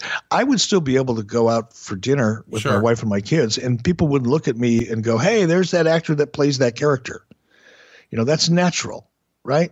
You can be evil as hell in a movie, and Joaquin Phoenix, from what I've seen on the trailers for the Joker, which I can't wait to see, by the way, Joaquin Phoenix can play the Joker and be this twisted, demented character that is represented so far in these trailers.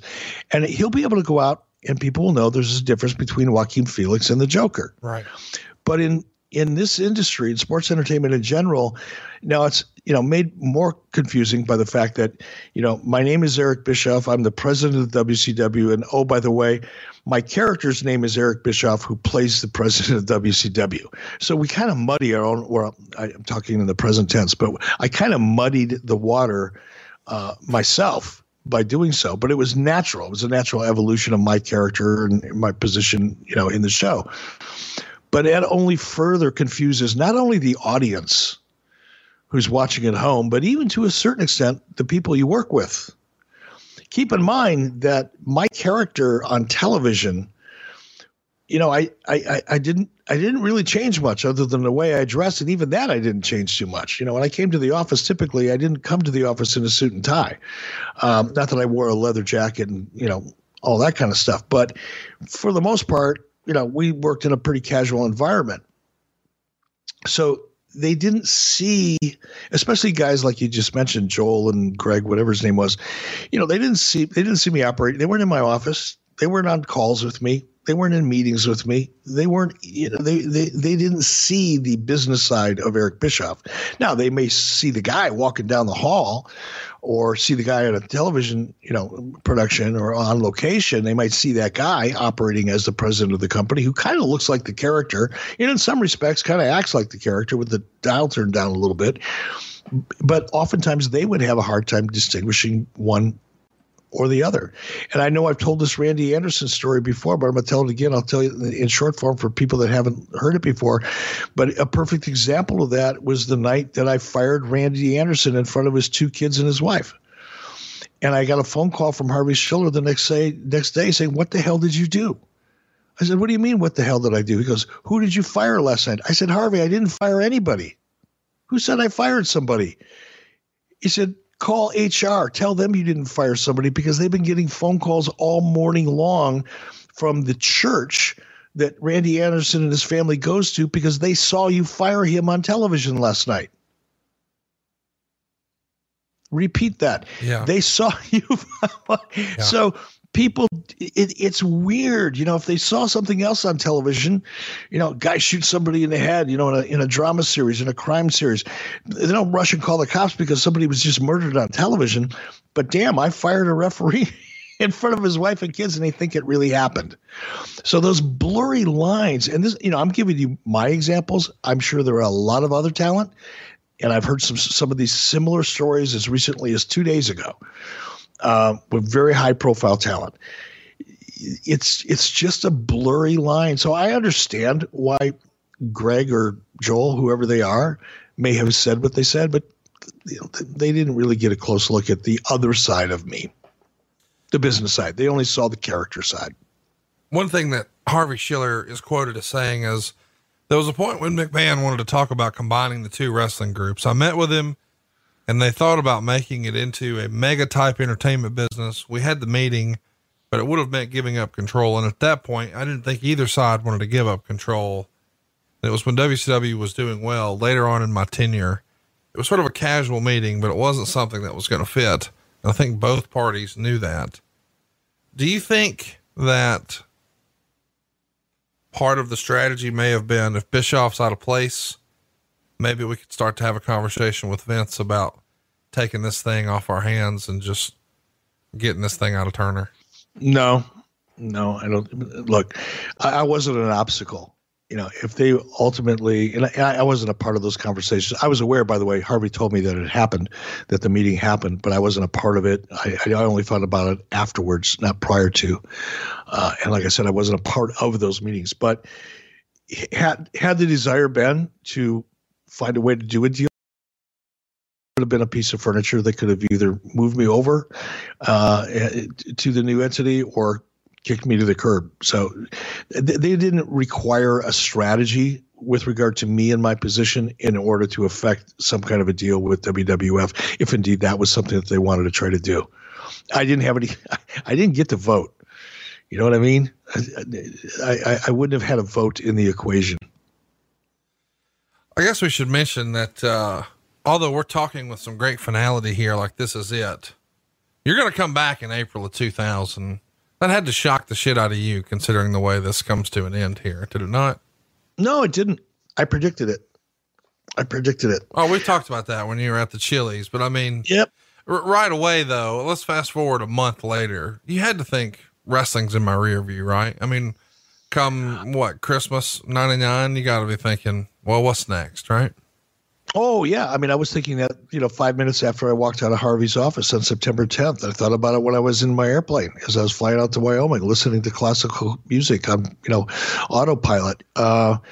Yeah, I was planning chapter 2, or the next chapter, I should say. I was well into the book by then, but I was planning the next chapter of my life and thinking about what's next.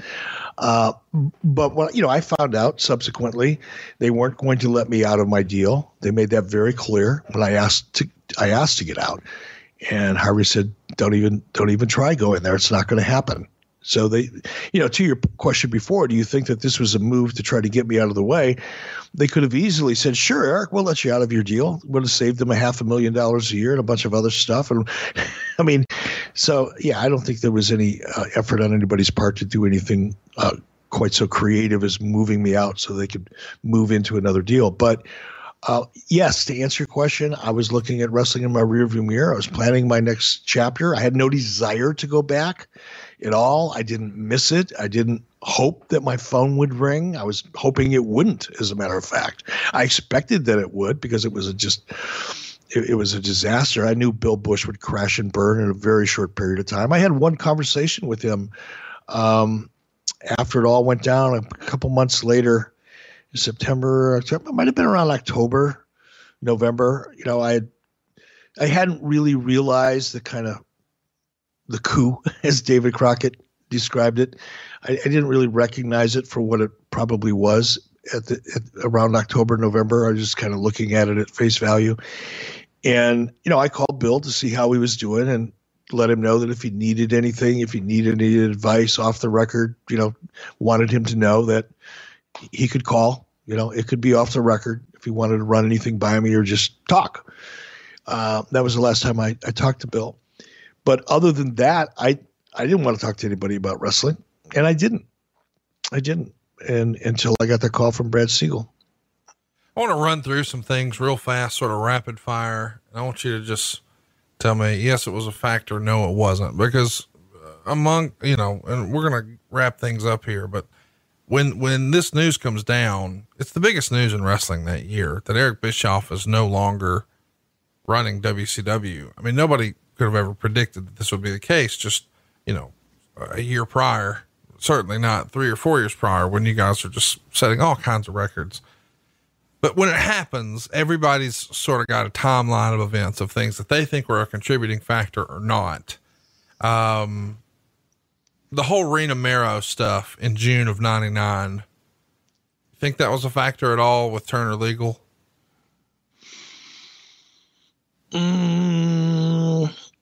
It didn't help, but I don't think it was a factor. It was probably one more bullet in the ammo box for those people that wanted to see WCW go down. But I don't think in and of itself, it was enough of an issue to become a real factor. The Master P situation, good, bad, ugly, the silliness backstage, maybe there were guns, maybe he was asking more demands, maybe he got paid too much. Was that a factor, you think? Zero.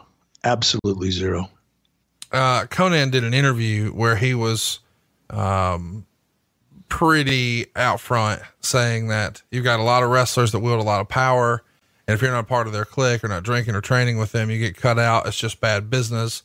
That makes the press. You take him to task about it. It eventually leads to a pretty public dressing down at some point in August. And that's where you say, essentially, if you don't want to work here, get the fuck out. And one guy stands up and wants to leave, and that's Raven. Actually, I guess a few others do, but you single out Rey Mysterio in that meeting. You single out Conan in that meeting. Billy Kidman wants to leave. Ultimately, nobody winds up taking a deal to leave and go somewhere else except Raven. And you enforce a non-compete with WWF, but allow him to go to work for ECW. And he is essentially making 50 cents on the dollar to leave. That whole grandstand meeting, in hindsight, did that hurt? Or if you had it to do over again, would you have done it the same way? I would have done it a little differently, but the message would have been the same. I would have probably done it on a one-on-one basis as opposed to in a meeting. We've talked about this recently, the Macho Man, Torrie Wilson, Gorgeous George, violence against women on TV thing. That happened in July of 99, just a couple of months prior to this, maybe 5 or 6 weeks prior. Does that hurt? Does that help? Or does it matter? Is it insignificant? Insignificant. You keep in mind now, if that would have happened today, it would have been an entirely different situation, but we were not nearly as politically correct, in entertainment back then as we are now. The idea that the, revenues are down and we're taking some losses And then we've got this Sturgis pay-per-view in August, and there is no gate. And I know we've talked about this ad nauseum, but the newsletters will continue to push it. Sturgis being not the most profitable pay-per-view 1 month prior to you leaving. Hurt, indifferent. And not only was it not a factor, I will go back and say this again. And I know we touched on this and maybe I didn't do a great job explaining it.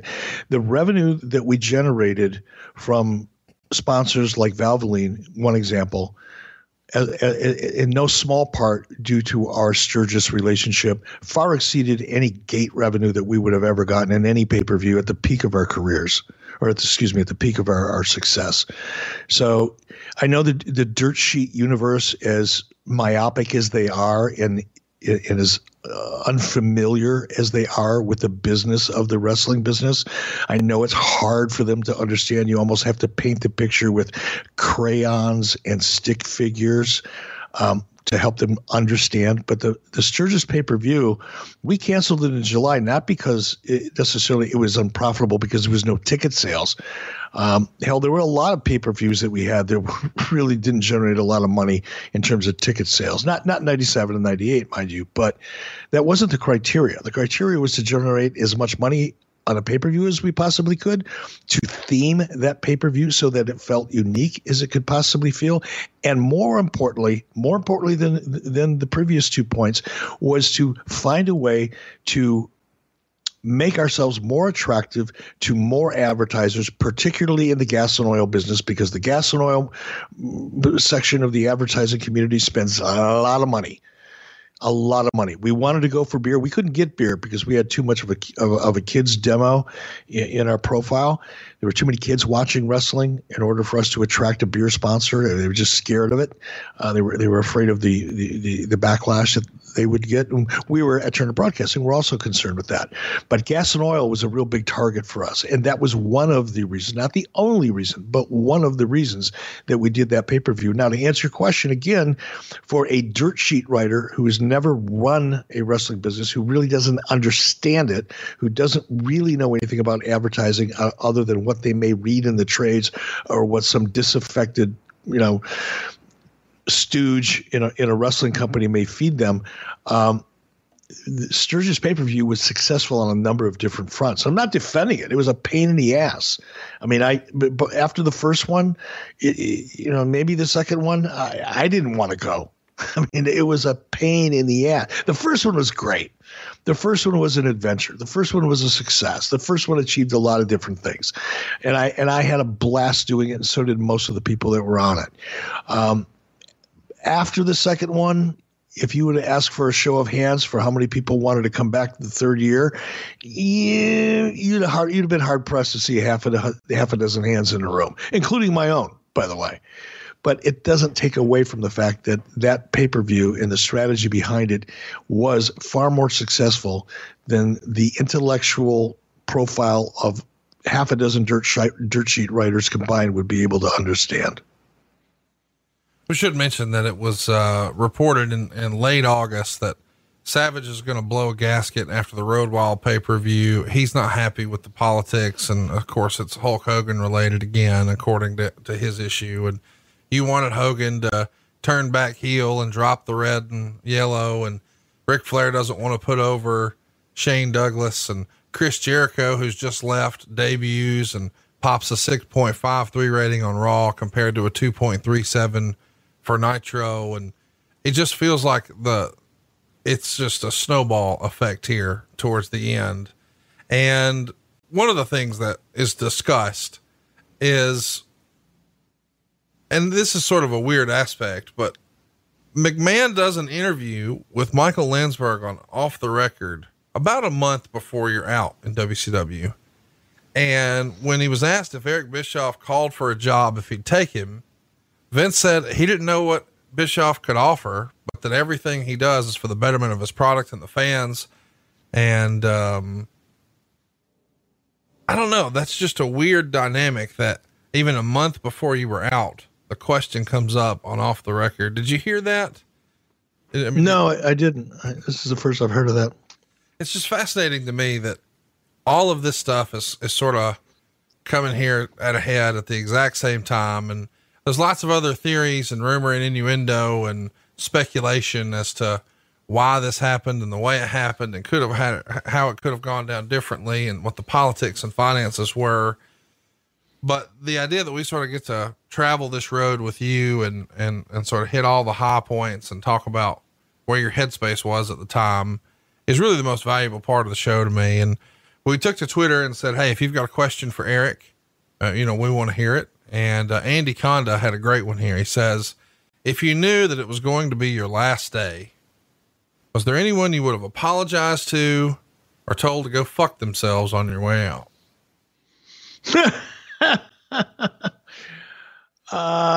No, in neither case. Look, were there people there, and I mentioned a few of the names that I knew weren't supporters of mine? Of course, I knew they were, but I kept them around. If I was of the mindset where I wanted to tell them to go fuck themselves, I would have fired them, months or years before. So I didn't carry around that kind of baggage. If there was somebody there that bothered me that much, I would have let them go. In terms of apologizing to, no. I mean, I did the best I could with what I had to work with. I'll never apologize for that, ever. Let's put a bow on it. What's your biggest regret or biggest mistake you made while running WCW? And then what were you most proud of? I'll start with the biggest mistake. I've said it before. I'll say it again. It'll probably be on my headstone somewhere. I wish I would have left in July or August of 1998 when I saw the handwriting on the wall. My instincts were right.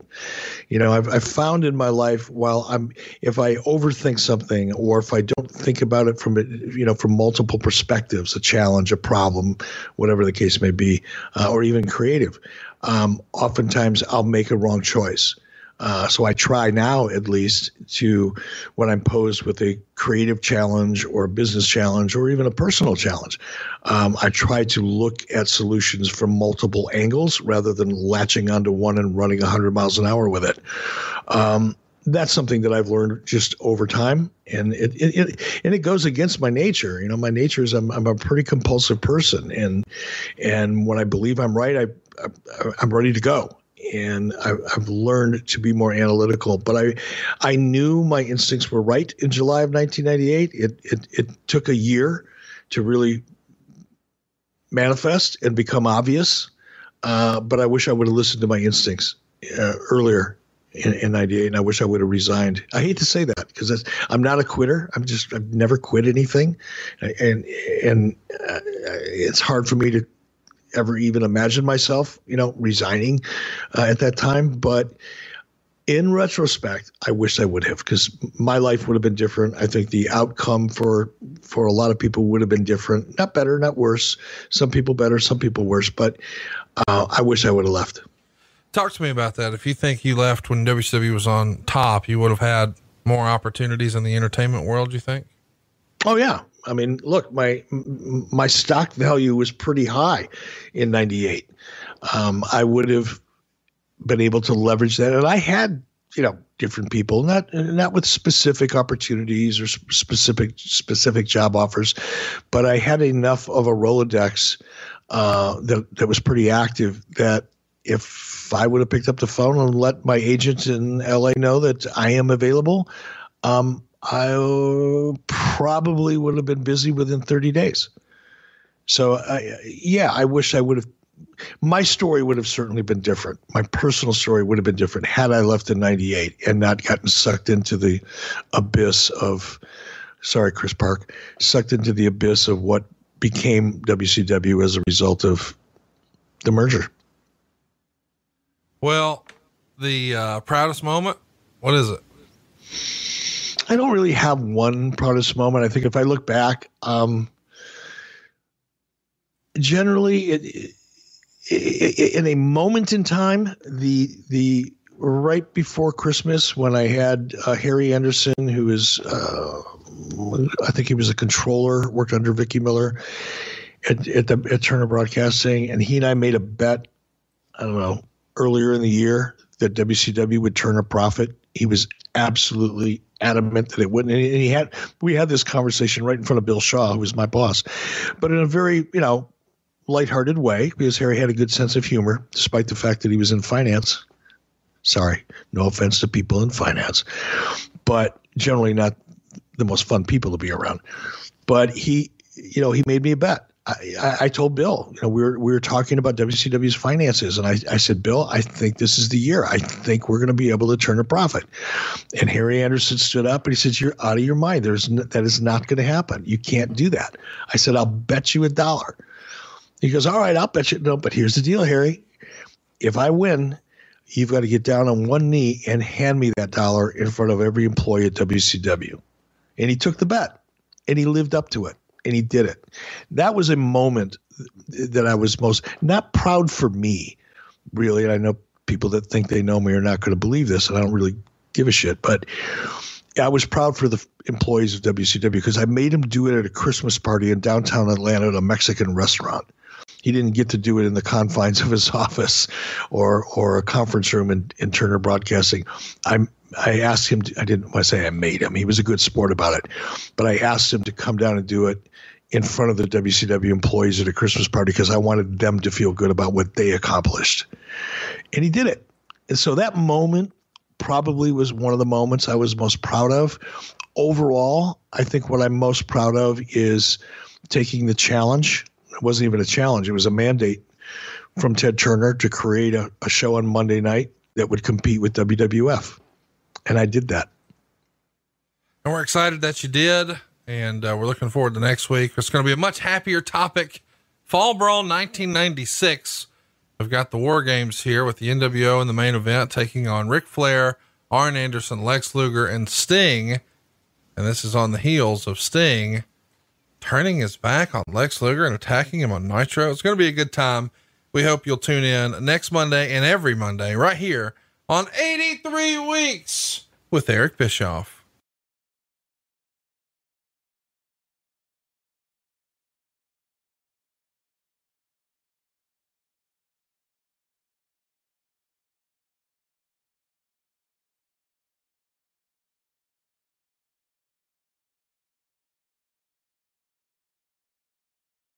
John brings his skewed sense of humor. Jeff brings tips to cut strokes off your next round.